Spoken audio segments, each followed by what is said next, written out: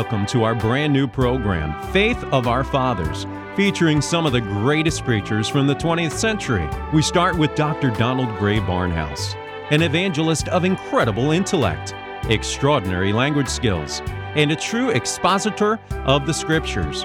Today's message is what it means to be a true disciple.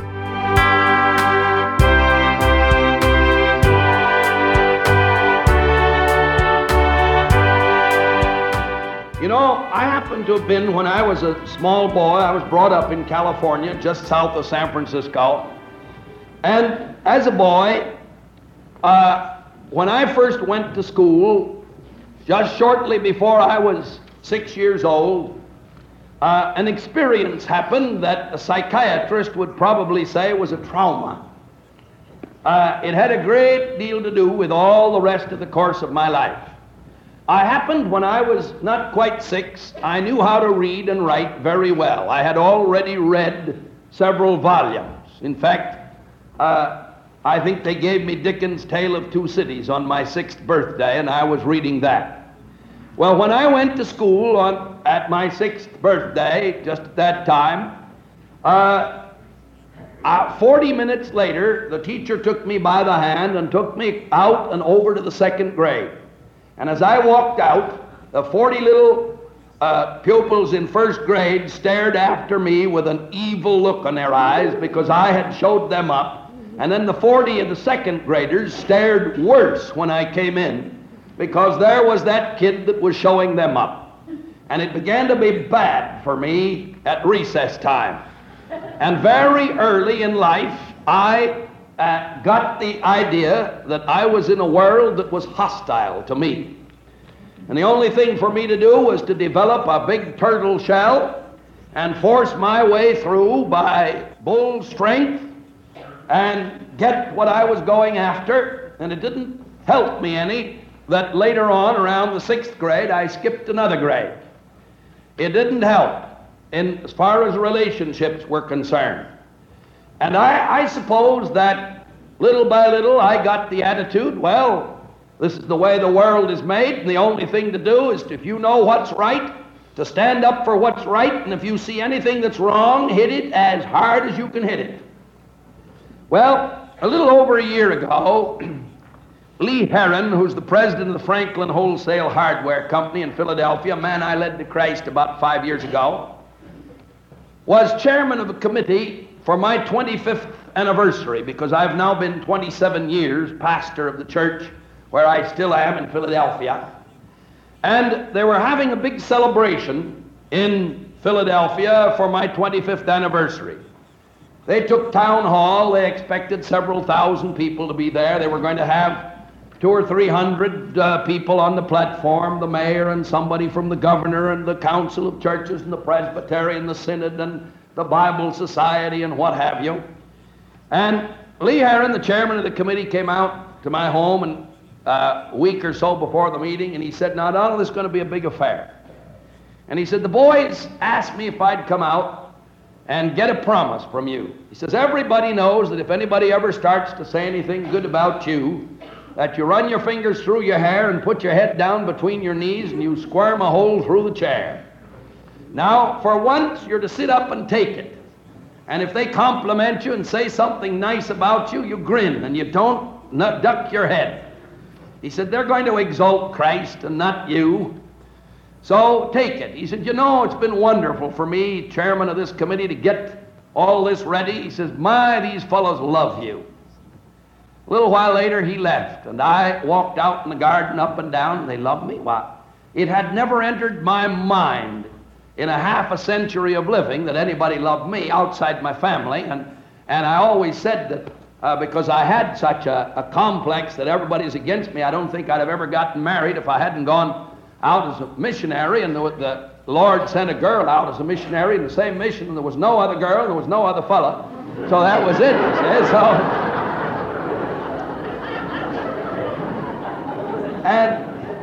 So aside from the fact that I knew my family did love me, I just took it for granted that I was there in the world, that my business was to stand for the right and hit what was wrong. And I walked up and down, and I thought, he says they love me. And it began to act as a sort of an acid on the shell I had put around myself. And a year ago, last January, I wrote an editorial in our magazine, a 2-page editorial called A New Year's Resolution. And in it, I told a bit of this experience I've related and said, I'm making a change in my life. From now on, I'm going to live with people on the basis of whether or not God has saved them. Now, if a man's good enough to go to heaven through the grace of God, well, I'm going to work with him here on earth now. And if I find that I disagree with him in 5%, what I'm going to do is get along with him in 95% and shut my mouth about the 5% that I see in him that I don't agree with, because maybe he sees 10% in me that he doesn't agree with. And I'm going to reserve my fire for the unregenerate, for those that have great heresies and that stand against the truth. Well, in the last year and 2 or 3 months, it's been amazing the way God has brought me into contact with other people. The difference it has made. And I have discovered that as I looked around afterwards, that in the fundamentalist world in the United States, there are thousands of fundamentalists that had made the same mistake I had, and they were living in the midst of this world without the love that is to mark the believer in Christ. And I have no doubt whatsoever you have in Seattle people who are going to be in heaven together forever, but you can't get them together in Seattle. Now that laughter is indicative. It is unfortunate that it exists. Several years ago, I was in Canada at a meeting, and Leon Sullivan, the former president of the Christian Businessmen of Philadelphia, was there. And somebody at the table in a dinner said, think of it, 2 people here from 2 fundamental leaders from Philadelphia using their knives and forks on the food and not on each other. Well, it shamed me, and I went back to Philadelphia. And I called in a private dinner, I called together 25 of the leading men in Philadelphia who happened to be leaders in many phases of work. There was the editor of the Sunday School Times, the editor of Our Hope, and myself, the editor of Eternity Magazine. And there was the head of the Gideons, and there was the head of the Christian Laymen's Association, Christian Businessmen. And there were 4 radio preachers. One of them, Percy Crawford, with a coast-to-coast broadcast, George Palmer with his morning cheer, with 50,000 names on his mailing list, and a great work in Philadelphia. I invited every one of these men to dinner privately without their knowing that the rest of them were going to be there. Some of them hadn't been talking to each other for 5 years.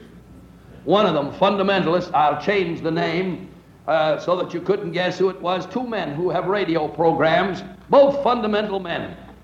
And one of them hated the other so much that when he was interviewing, we'll call this one Gerald, that wasn't his name at all. But Mr. X, when he was interviewing a sailor during the war, he said, where do you live, sailor? Sailor said, I live on Gerald Street. Gerald. If I lived on that street, I'd move.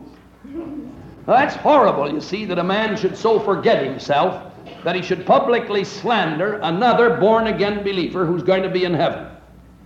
Now, my dear friends, that situation exists in the fundamentalist life of the United States. I don't think there's any doubt of the fact that there is more kindness. Now, some people may want to get up and walk out, but please wait till the end of the sermon. I think that there's more kindness among a bunch of Hollywood actresses toward each other than there is among a bunch of fundamentalist women sometimes. And that there's less gossip and less narrowness. Someone told me that fundamentalist women gossiped worse than prostitutes. Well, there's no doubt of the fact, and I'm going to tell you a couple of stories in a few moments that indicate that what I say is true, that these things are true.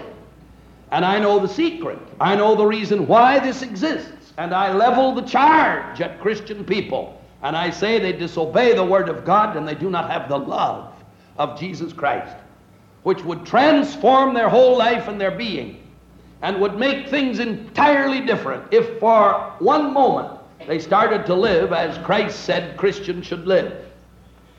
I want to take one word in the New Testament, the word disciple, and I want to look at it just a moment with you.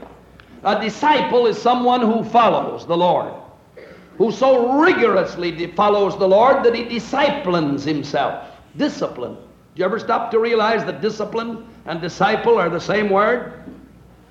I want to be a disciple, therefore I disciple myself. Discipline. And I say, this one thing I do, I go this way, I walk for the Lord. And I conform my life to please my Savior and to follow Him. Now, it is in this sense that I want to put before you this question and ask you, do you want to be the disciple of the Lord Jesus Christ? In fact, I will speak a sentence to you that was spoken by the man who had been born blind and whom Jesus healed. He spoke the sentence in irony, but I speak it to you in level calm. You remember Jesus had healed him, and the Pharisees came and said, give God the glory. This man Jesus is a sinner. He said, whether he's a sinner or not, I know not. One thing I know, that whereas I was blind, now I see. And they said to him again, give God the glory. And they kept pestering him until finally he turned to them and said, will you also be his disciples? And they were furious. And they said, we be Moses' disciples, we be not his disciples. But that question I put to you, and I say, will you also be his disciples? Oh, you say, yes, yes. Well, just as the Bible says in Acts that the disciples were called Christians first at Antioch, so they were all called disciples, and then somebody began to call them Christians. We need to turn it around, and it would be wonderful if all the Christians in Seattle could be called disciples and could really be followers of the Lord Jesus Christ. Will you also be his disciples? Now, when you say his, why, that implies ownership, and that everything you have is held to be his in order that he might be your Lord. In the suburbs of Philadelphia a few years ago, before the Depression it was a dear old Scotch lady there who was a very wealthy family, and they had a magnificent place, garden, chauffeur, servants, complete with a beautiful greenhouse. And one day her chauffeur drove up to the home of a girl who was in her Sunday school class. This Scotch woman had a name that began with Mac, and everybody called her Mrs. Mac. And Mrs. Mac's chauffeur drove up to this girl's house and handed her a florist box. When the girl opened it, she saw a bunch of roses that had been cut probably 4 or 5 days. The green, the petals were dropping, the petals were spotted, the leaves were drying up, and she saw that undoubtedly it was an old bunch of roses. And she wondered why on earth she'd been given that bunch of roses. And that day she happened to meet Mrs. Mac on the street of the village and said, Mrs. Mac, I got the roses you sent to me this morning. And she emphasized this morning because she thought that possibly they'd been given to the chauffeur 3 or 4 days before and he'd forgotten them. But Mrs. Mac said, oh, they were beautiful. I cut them the other day out in the greenhouse. They were so beautiful. I put them in my bedroom, and I've been enjoying them all week, their beauty and their fragrance. And this morning I saw they were pretty well finished, and the petals were beginning to drop, so I put them in a box and sent them over to you. And the girl said, I don't understand, Mrs. Mac. She said, well, last week, Mr. Mac and I, just after sunset, were driving down Lincoln Highway, US 30, that goes through the village in the suburbs of Philadelphia. And said we pulled up by the drugstore, and Mr. Mac went in on an errand, and I was sitting in the car in the dark, and a group of high school girls came along, and I heard one of them say, talking about the meetings that are being held over at the church, oh, of course I mean to be a Christian someday, but now while I'm young, I want to have a good time. And the girl said, I did say that, but I didn't know you were listening. Ms. Mack says, that's the way so many people are. They look at their lives and they see their life as beautiful as a bunch of roses. And they say, Lord, I'm taking my life, and I'm having the fragrance, and I'm having the beauty. And when it's old and the petals begin to fall, and I no longer am as popular as I can be while I'm young, you can have what's left. And the vast tragedy is that many people in this room know that you have spent your youth on yourself, and you're giving to God the fag end of what's left. And it's a crime. And it is not discipleship. And I'm calling all of you, for in His grace, God in His grace, He'll take you any day. If you're 99 today, He'll begin with you today. God is the greatest junk dealer in the history of the world. There never was a second-hand merchant the equal to God. Down in the human heart, we sing this hymn, down in the human heart, crushed by the tempter, feelings lie buried that grace can restore. Touched by a loving hand, wakened with kindness, chords that were broken will vibrate once more. And God can do that. Where you could do nothing with a broken violin string, God can. And your life is never beyond Him, and He'll take you as of tonight. But most of us would have to say, if we were honest with the Bible, instead of saying He gave Himself for us, we would have to take it as though He said, He gave Himself for little bits of me now and again. Because that's all He gets from most of us. He gave Himself for little bits of me now and again. Can you say He gave Himself for me? Well, then why don't you deliver the goods? True discipleship is that they first gave their own selves to the Lord. When Jesus was brought before Caiaphas, the high priest, we read in John 18, that the high priest asked Jesus concerning His disciples and His doctrine. Now it's very significant. He didn't ask Him concerning His doctrine and His disciples, but He asked Him concerning His disciples and His doctrine. For that's the thing that challenges the world. That's the thing the world can't get by. A man who is transformed by Jesus Christ. Men look at us before they look at the doctrine. They see us. They see our lives, our habits, our bearing, our attitude toward all things. And then they form their conclusions from what they see in us, what we do and what we do not do. And if they like what they see in us, they may look past us to Christ. But if they do not like what they see in us, they will never look past us to Christ.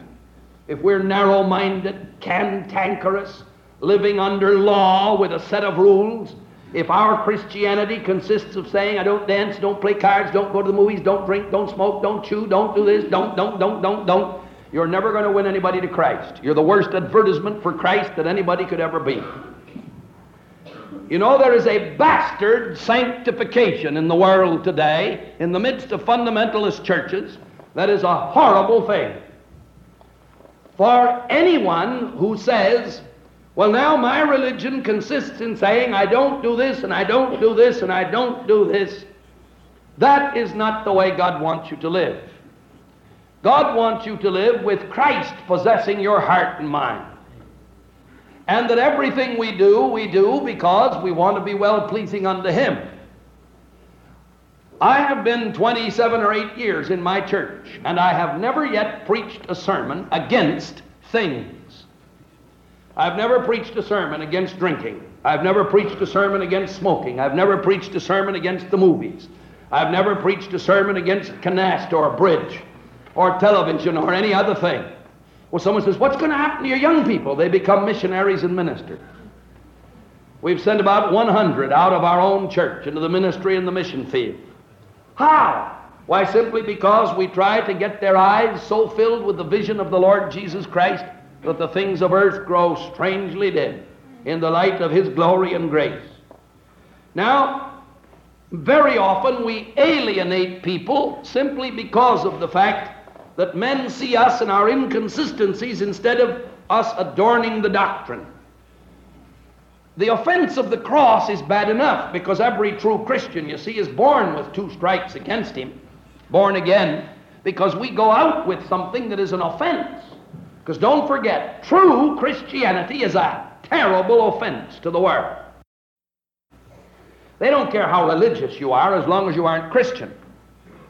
You can go out and you can start a campaign to clean Seattle up, to stop it gambling or anything else, and the rest, the gamblers and the rest of them say, boys, these people all sporadically, they burst out that way. Let's just move over the county line for a few months and it'll all quiet down, then we'll move back again.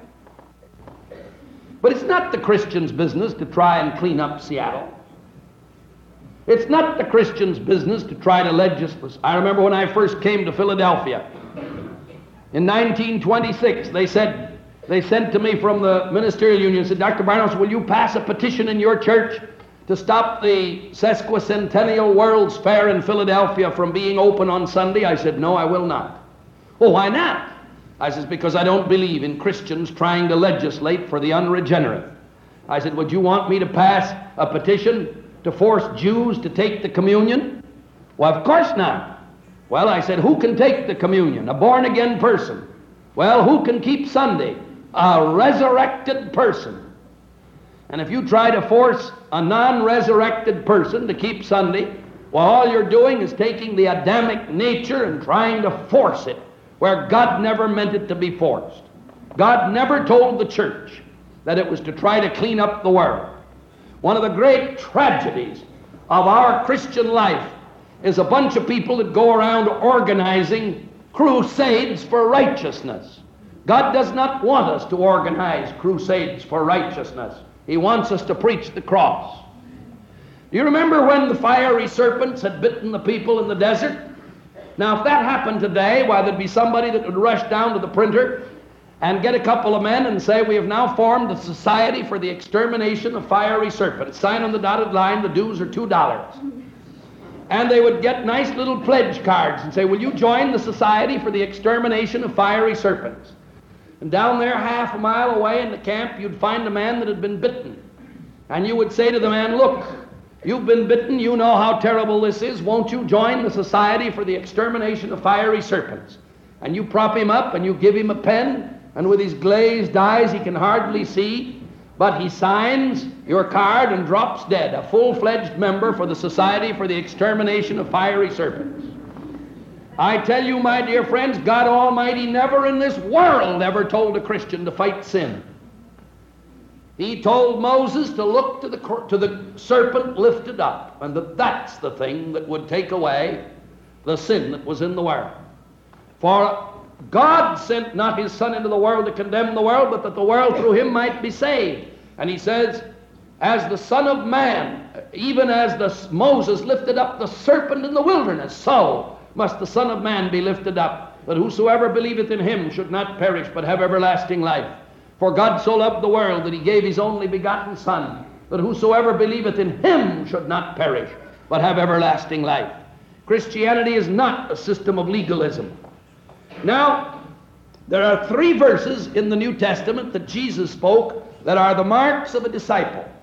The first is in John 8:31. It says, if you continue in my word, then are ye my disciples indeed.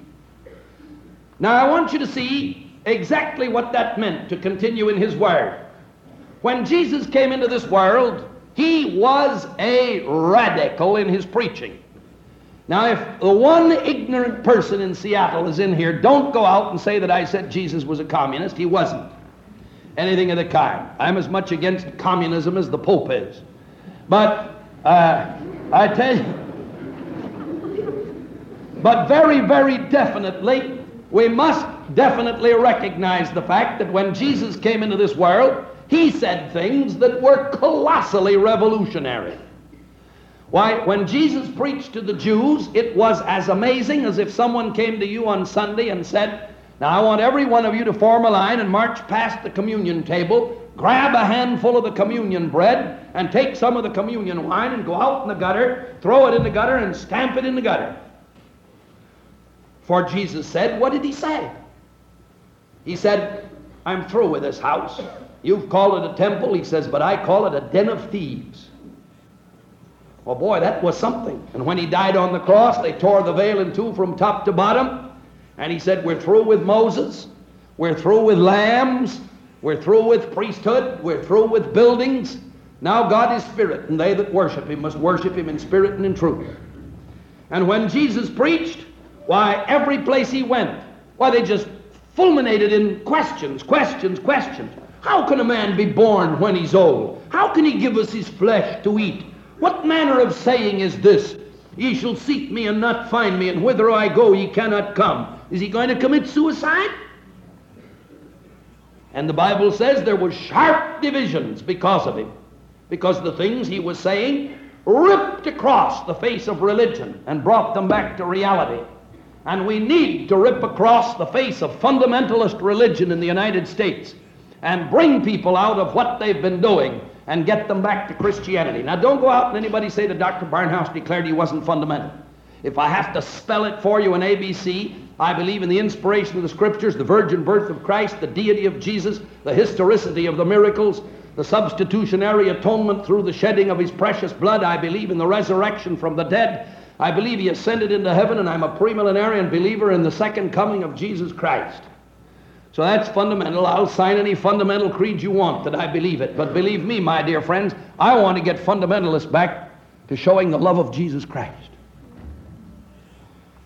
Now, it wasn't the disciples who asked these questions, although some of the disciples, you see, didn't know what to do when they were about to go away, because everybody was leaving him. Jesus said to the disciples, "Will you also go away?"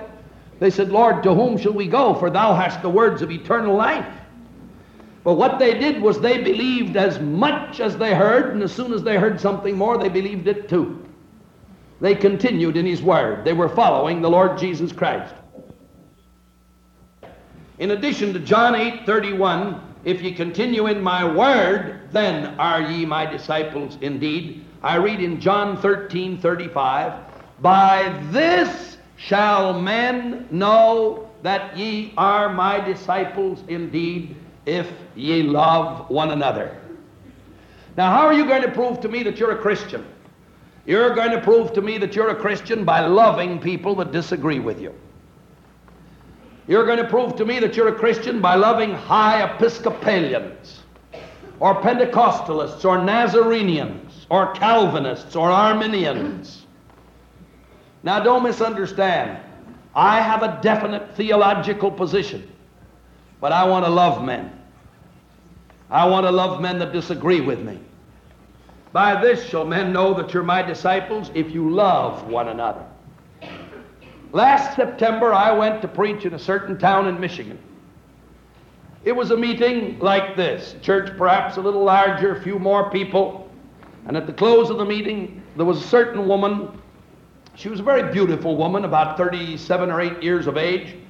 And the pastor introduced me to her, and he said, "I want you to help her." And she said that she'd stay after the meeting the next night. And he said to me, "You know, that woman," he said, "I wouldn't have blamed her if she had left this church and never darkened the door of it again. Some of the things that some of the women members in my church did to her." He said, "It hurt me." He said, "I'll tell you the story." He said, about 3 years ago, she was waiting for her 4th child. She was not saved. She had never been in the church at that time. Her family was wealthy. They owned a factory in a nearby town. And she was married and living in that city in Michigan in a very nice home. Had a lovely car, dressed very well.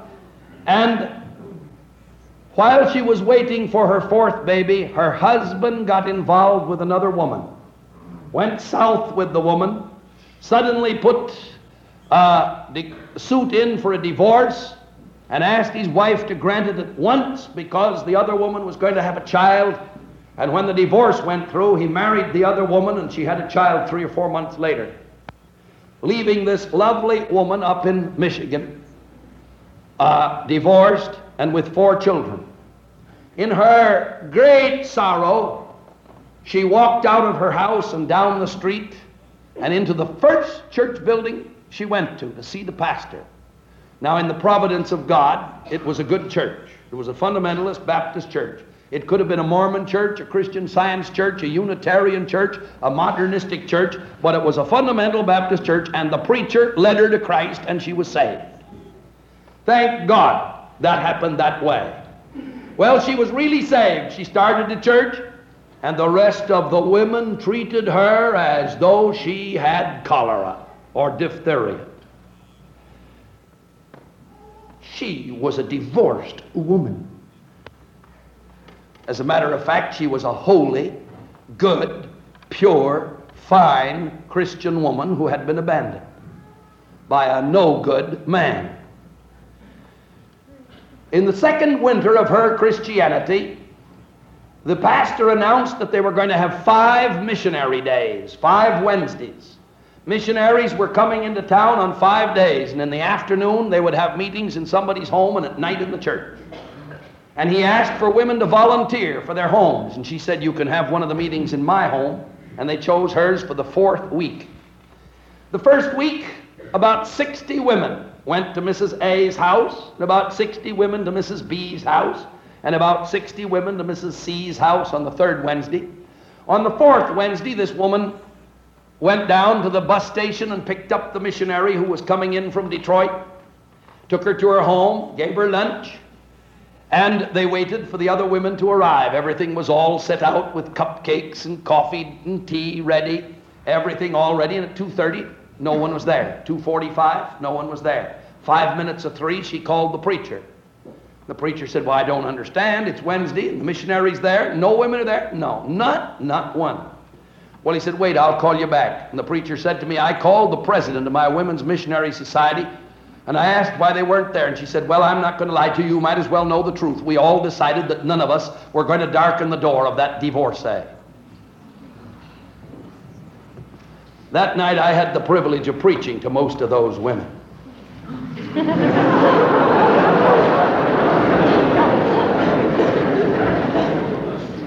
I told them that I thought I understood the Spirit of Jesus Christ when he said to people, you dirty hypocrites, you whited sepulchres, inside filled with dead men's bones and outside a coat of whitewash. I tell you, women, that 20 prostitutes would not have treated another woman the way those 20 fundamentalist women did. It was a devilish thing to do. How could it have happened in a fundamentalist church of women who say, I believe in the virgin birth, I believe in the divinity of Christ, my hope is built on nothing less than Jesus' blood and righteousness. I would not darken the door of Mary Magdalene or the woman of Samaria. You see? Now, sometimes men are just as bad. It's not an indictment against women, don't misunderstand. It's an indictment against a fundamentalist, narrow-minded spirit that lacks love. There is among people who are fundamental a cutthroat attitude even towards born-again believers who won't cross their T's at the same angle or dot their I's in the same way. I have known of fundamentalist people who lie about other Christians because they don't agree with them as to whether the church is to pass through the tribulation or not. Now, I believe the church is not going to pass the tribulation, but believe me, if another believer wants to believe that it is, well, God bless you. I hope when the rapture comes, I can stand by and say, I told you so, as we go on. But most certainly, my dear friends, it's not a matter to separate Christian brethren. By this shall men know that you're my disciples, if you love one another. Who gives you the right to judge? Judge. Let me tell you one more story. About a year ago, we began to get letters. We get thousands of letters, but this was extraordinary because the first one came through and it had a check for $100. And it was signed by the name of Sandra Savoro. And a month later, there was a letter and a check for $100. Sandra Savoro. And the next month, there was a letter and a check for $100. Well, when someone begins to listen on the radio and drop checks for $100 for us from the city of Detroit, why, we wrote her a very nice letter.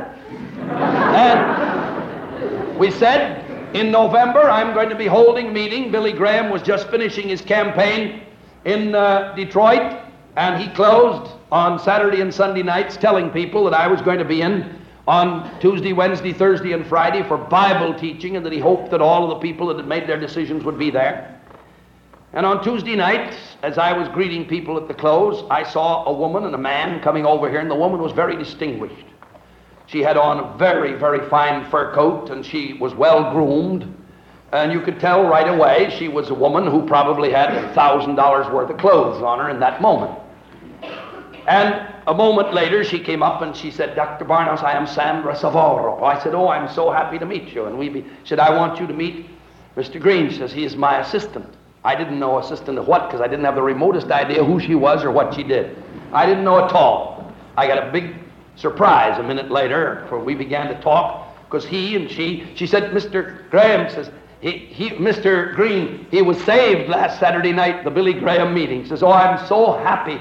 She said, 2 of my staff and 5 of my pupils have been saved, during the Billy Graham meetings. And I thought, isn't this wonderful? So 3 or 4 of us, we went over across the street to get some ice cream.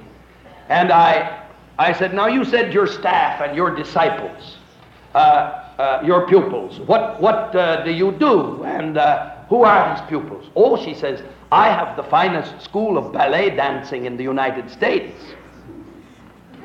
Well,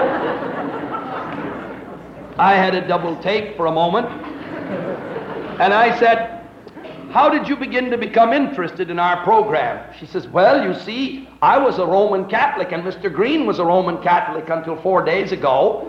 Now, she said, I began to listen to your broadcast, and I soon realized that salvation was not by good works, by baptism and by the Mass, and by extreme unction and by suffering for yourself in purgatory. And she said, I listened week after week, and one afternoon when you finished, I heard your broadcast, and I said, I'm going to church tonight. And she said, I went down the street, and I walked into the first church I saw. And again, thank God, it happened to be a good church. In that particular place in Detroit, it was a Christian and Missionary Alliance Tabernacle she walked into. And they were having a week of meetings. And she went Sunday night, Monday night, Tuesday night, Wednesday night, Thursday night, and on Friday night she walked up to confess Christ publicly. Though she had been saved, she sat in her room listening to the radio.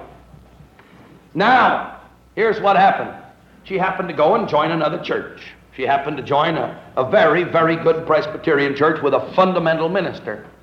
And she got interested and she began sending the money to us. She says, Dr. Barnhouse, do you think I ought to give up teaching ballet? I said, listen, Madame Savaro, I am not the Holy Spirit. Well, she said, I'm so glad you say this, because Dr. So-and-so at such and such a fine fundamental work in Detroit, he tells me I must stop it. Now, she said, I gave him $2,500 for his work. He says, I must stop the school where I get my money. But he took the money. And I said to her, don't let anybody play God for you. And if somebody here tonight would say, oh, but Dr. Barnhouse, she certainly cannot teach people to be ballet dancers. Can a born-again fundamental Christian do that? Well, she's doing it. She's born again, she's fundamental, and she's doing it. Oh, but mustn't she stop? Well, don't you try to play God for her. She opened her pocketbook and pulled a letter out. She says, I want you to read a letter from one of my pupils. And here was a letter from a girl in New York. And if you wish, tonight, she is premier ballerina in Oscar Hammerstein's Me and Juliet on Broadway. And here was what she wrote. Dear Sandra, life is so different since you led me to Christ. I never forget the day I was down on my knees in your office. I carry the Gospel of John with me now, and I'm memorizing it and reading it. And between the acts and so on, I've been reading the Gospel of John, and it's such a blessing to me. Well, you know, I looked and I said, well, thank God that God was able to send a foreign missionary to ballet students, because I'm quite sure most of you people would have never have been able to reach them. They'd have taken one look at most of you and gone the other direction.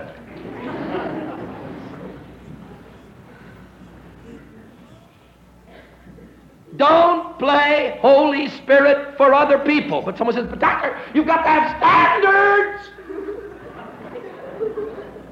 Listen, my dear friend, stop yelling about standards, because generally you mean your standards for somebody else. See, I told them about the old woman.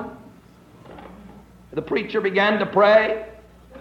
Lord, deal with the gamblers. She said, amen, brother. Lord, we pray thee to deal with the moonshiners. Hallelujah, brother. Pour it on. Lord, deal with them that's in the numbers rackets.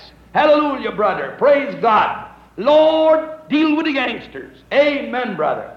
Lord, we pray thee for them that's taken snuff. She said, what's he meddling for?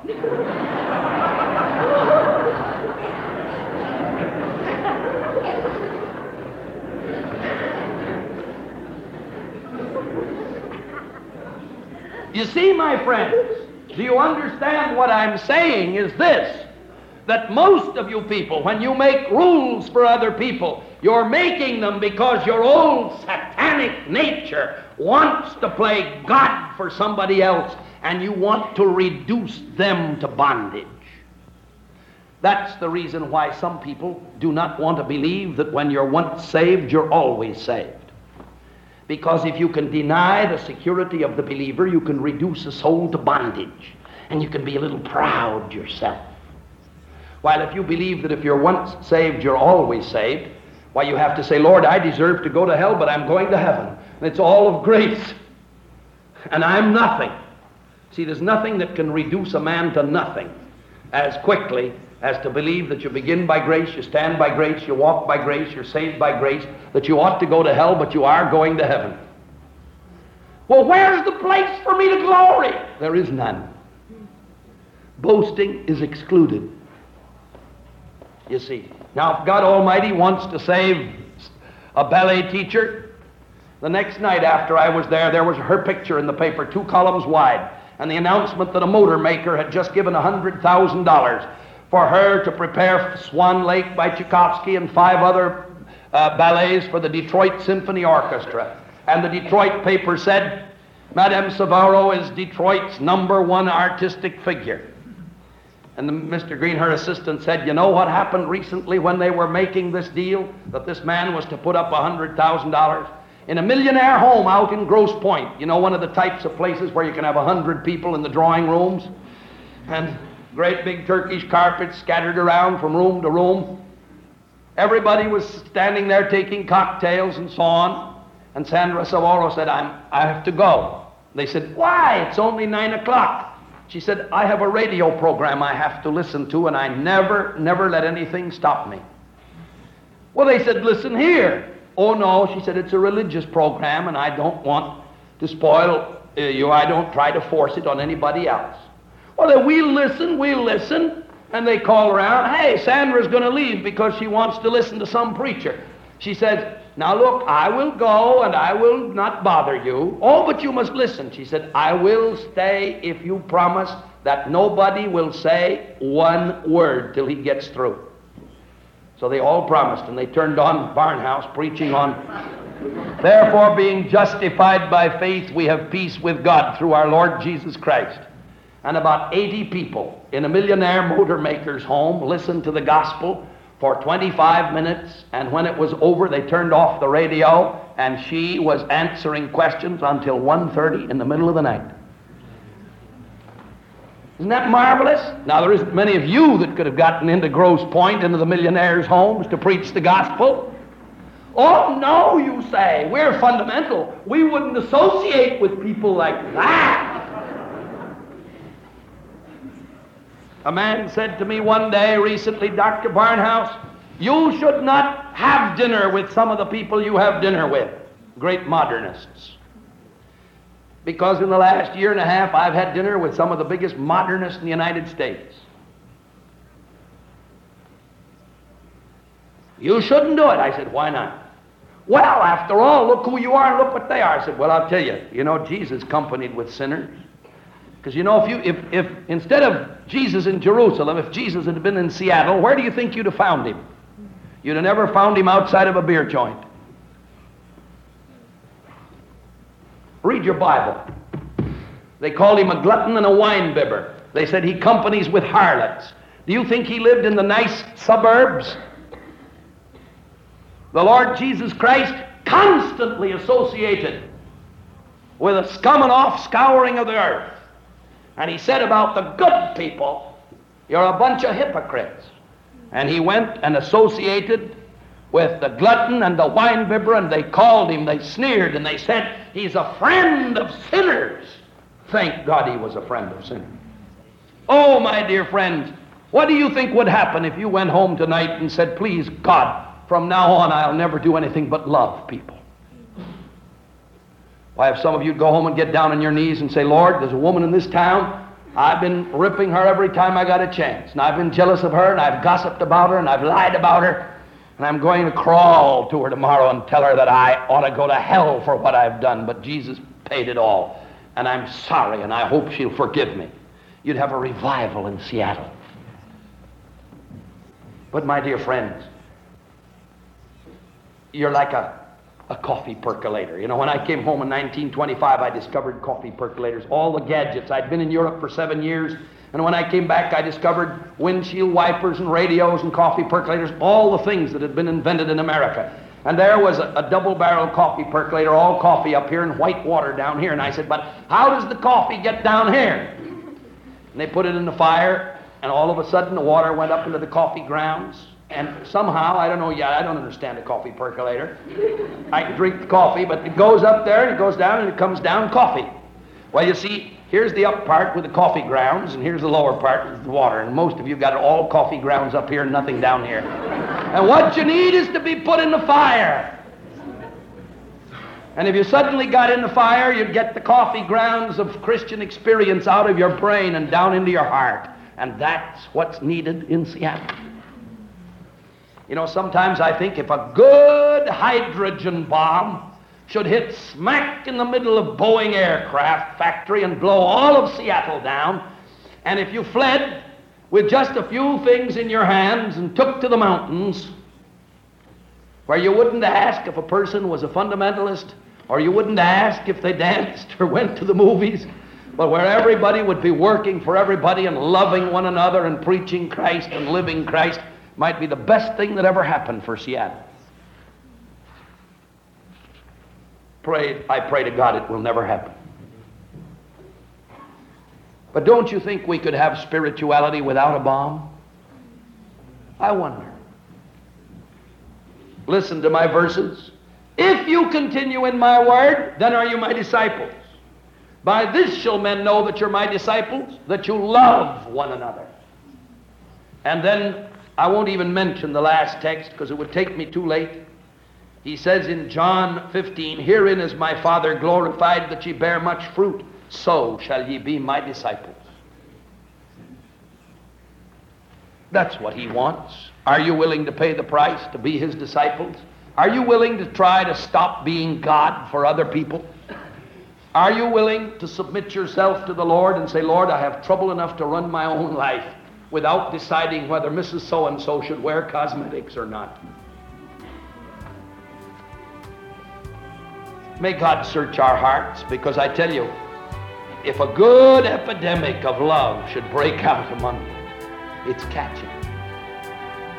And God will bless. Listen to Faith of Our Fathers each Sunday to hear more great 20th century preachers.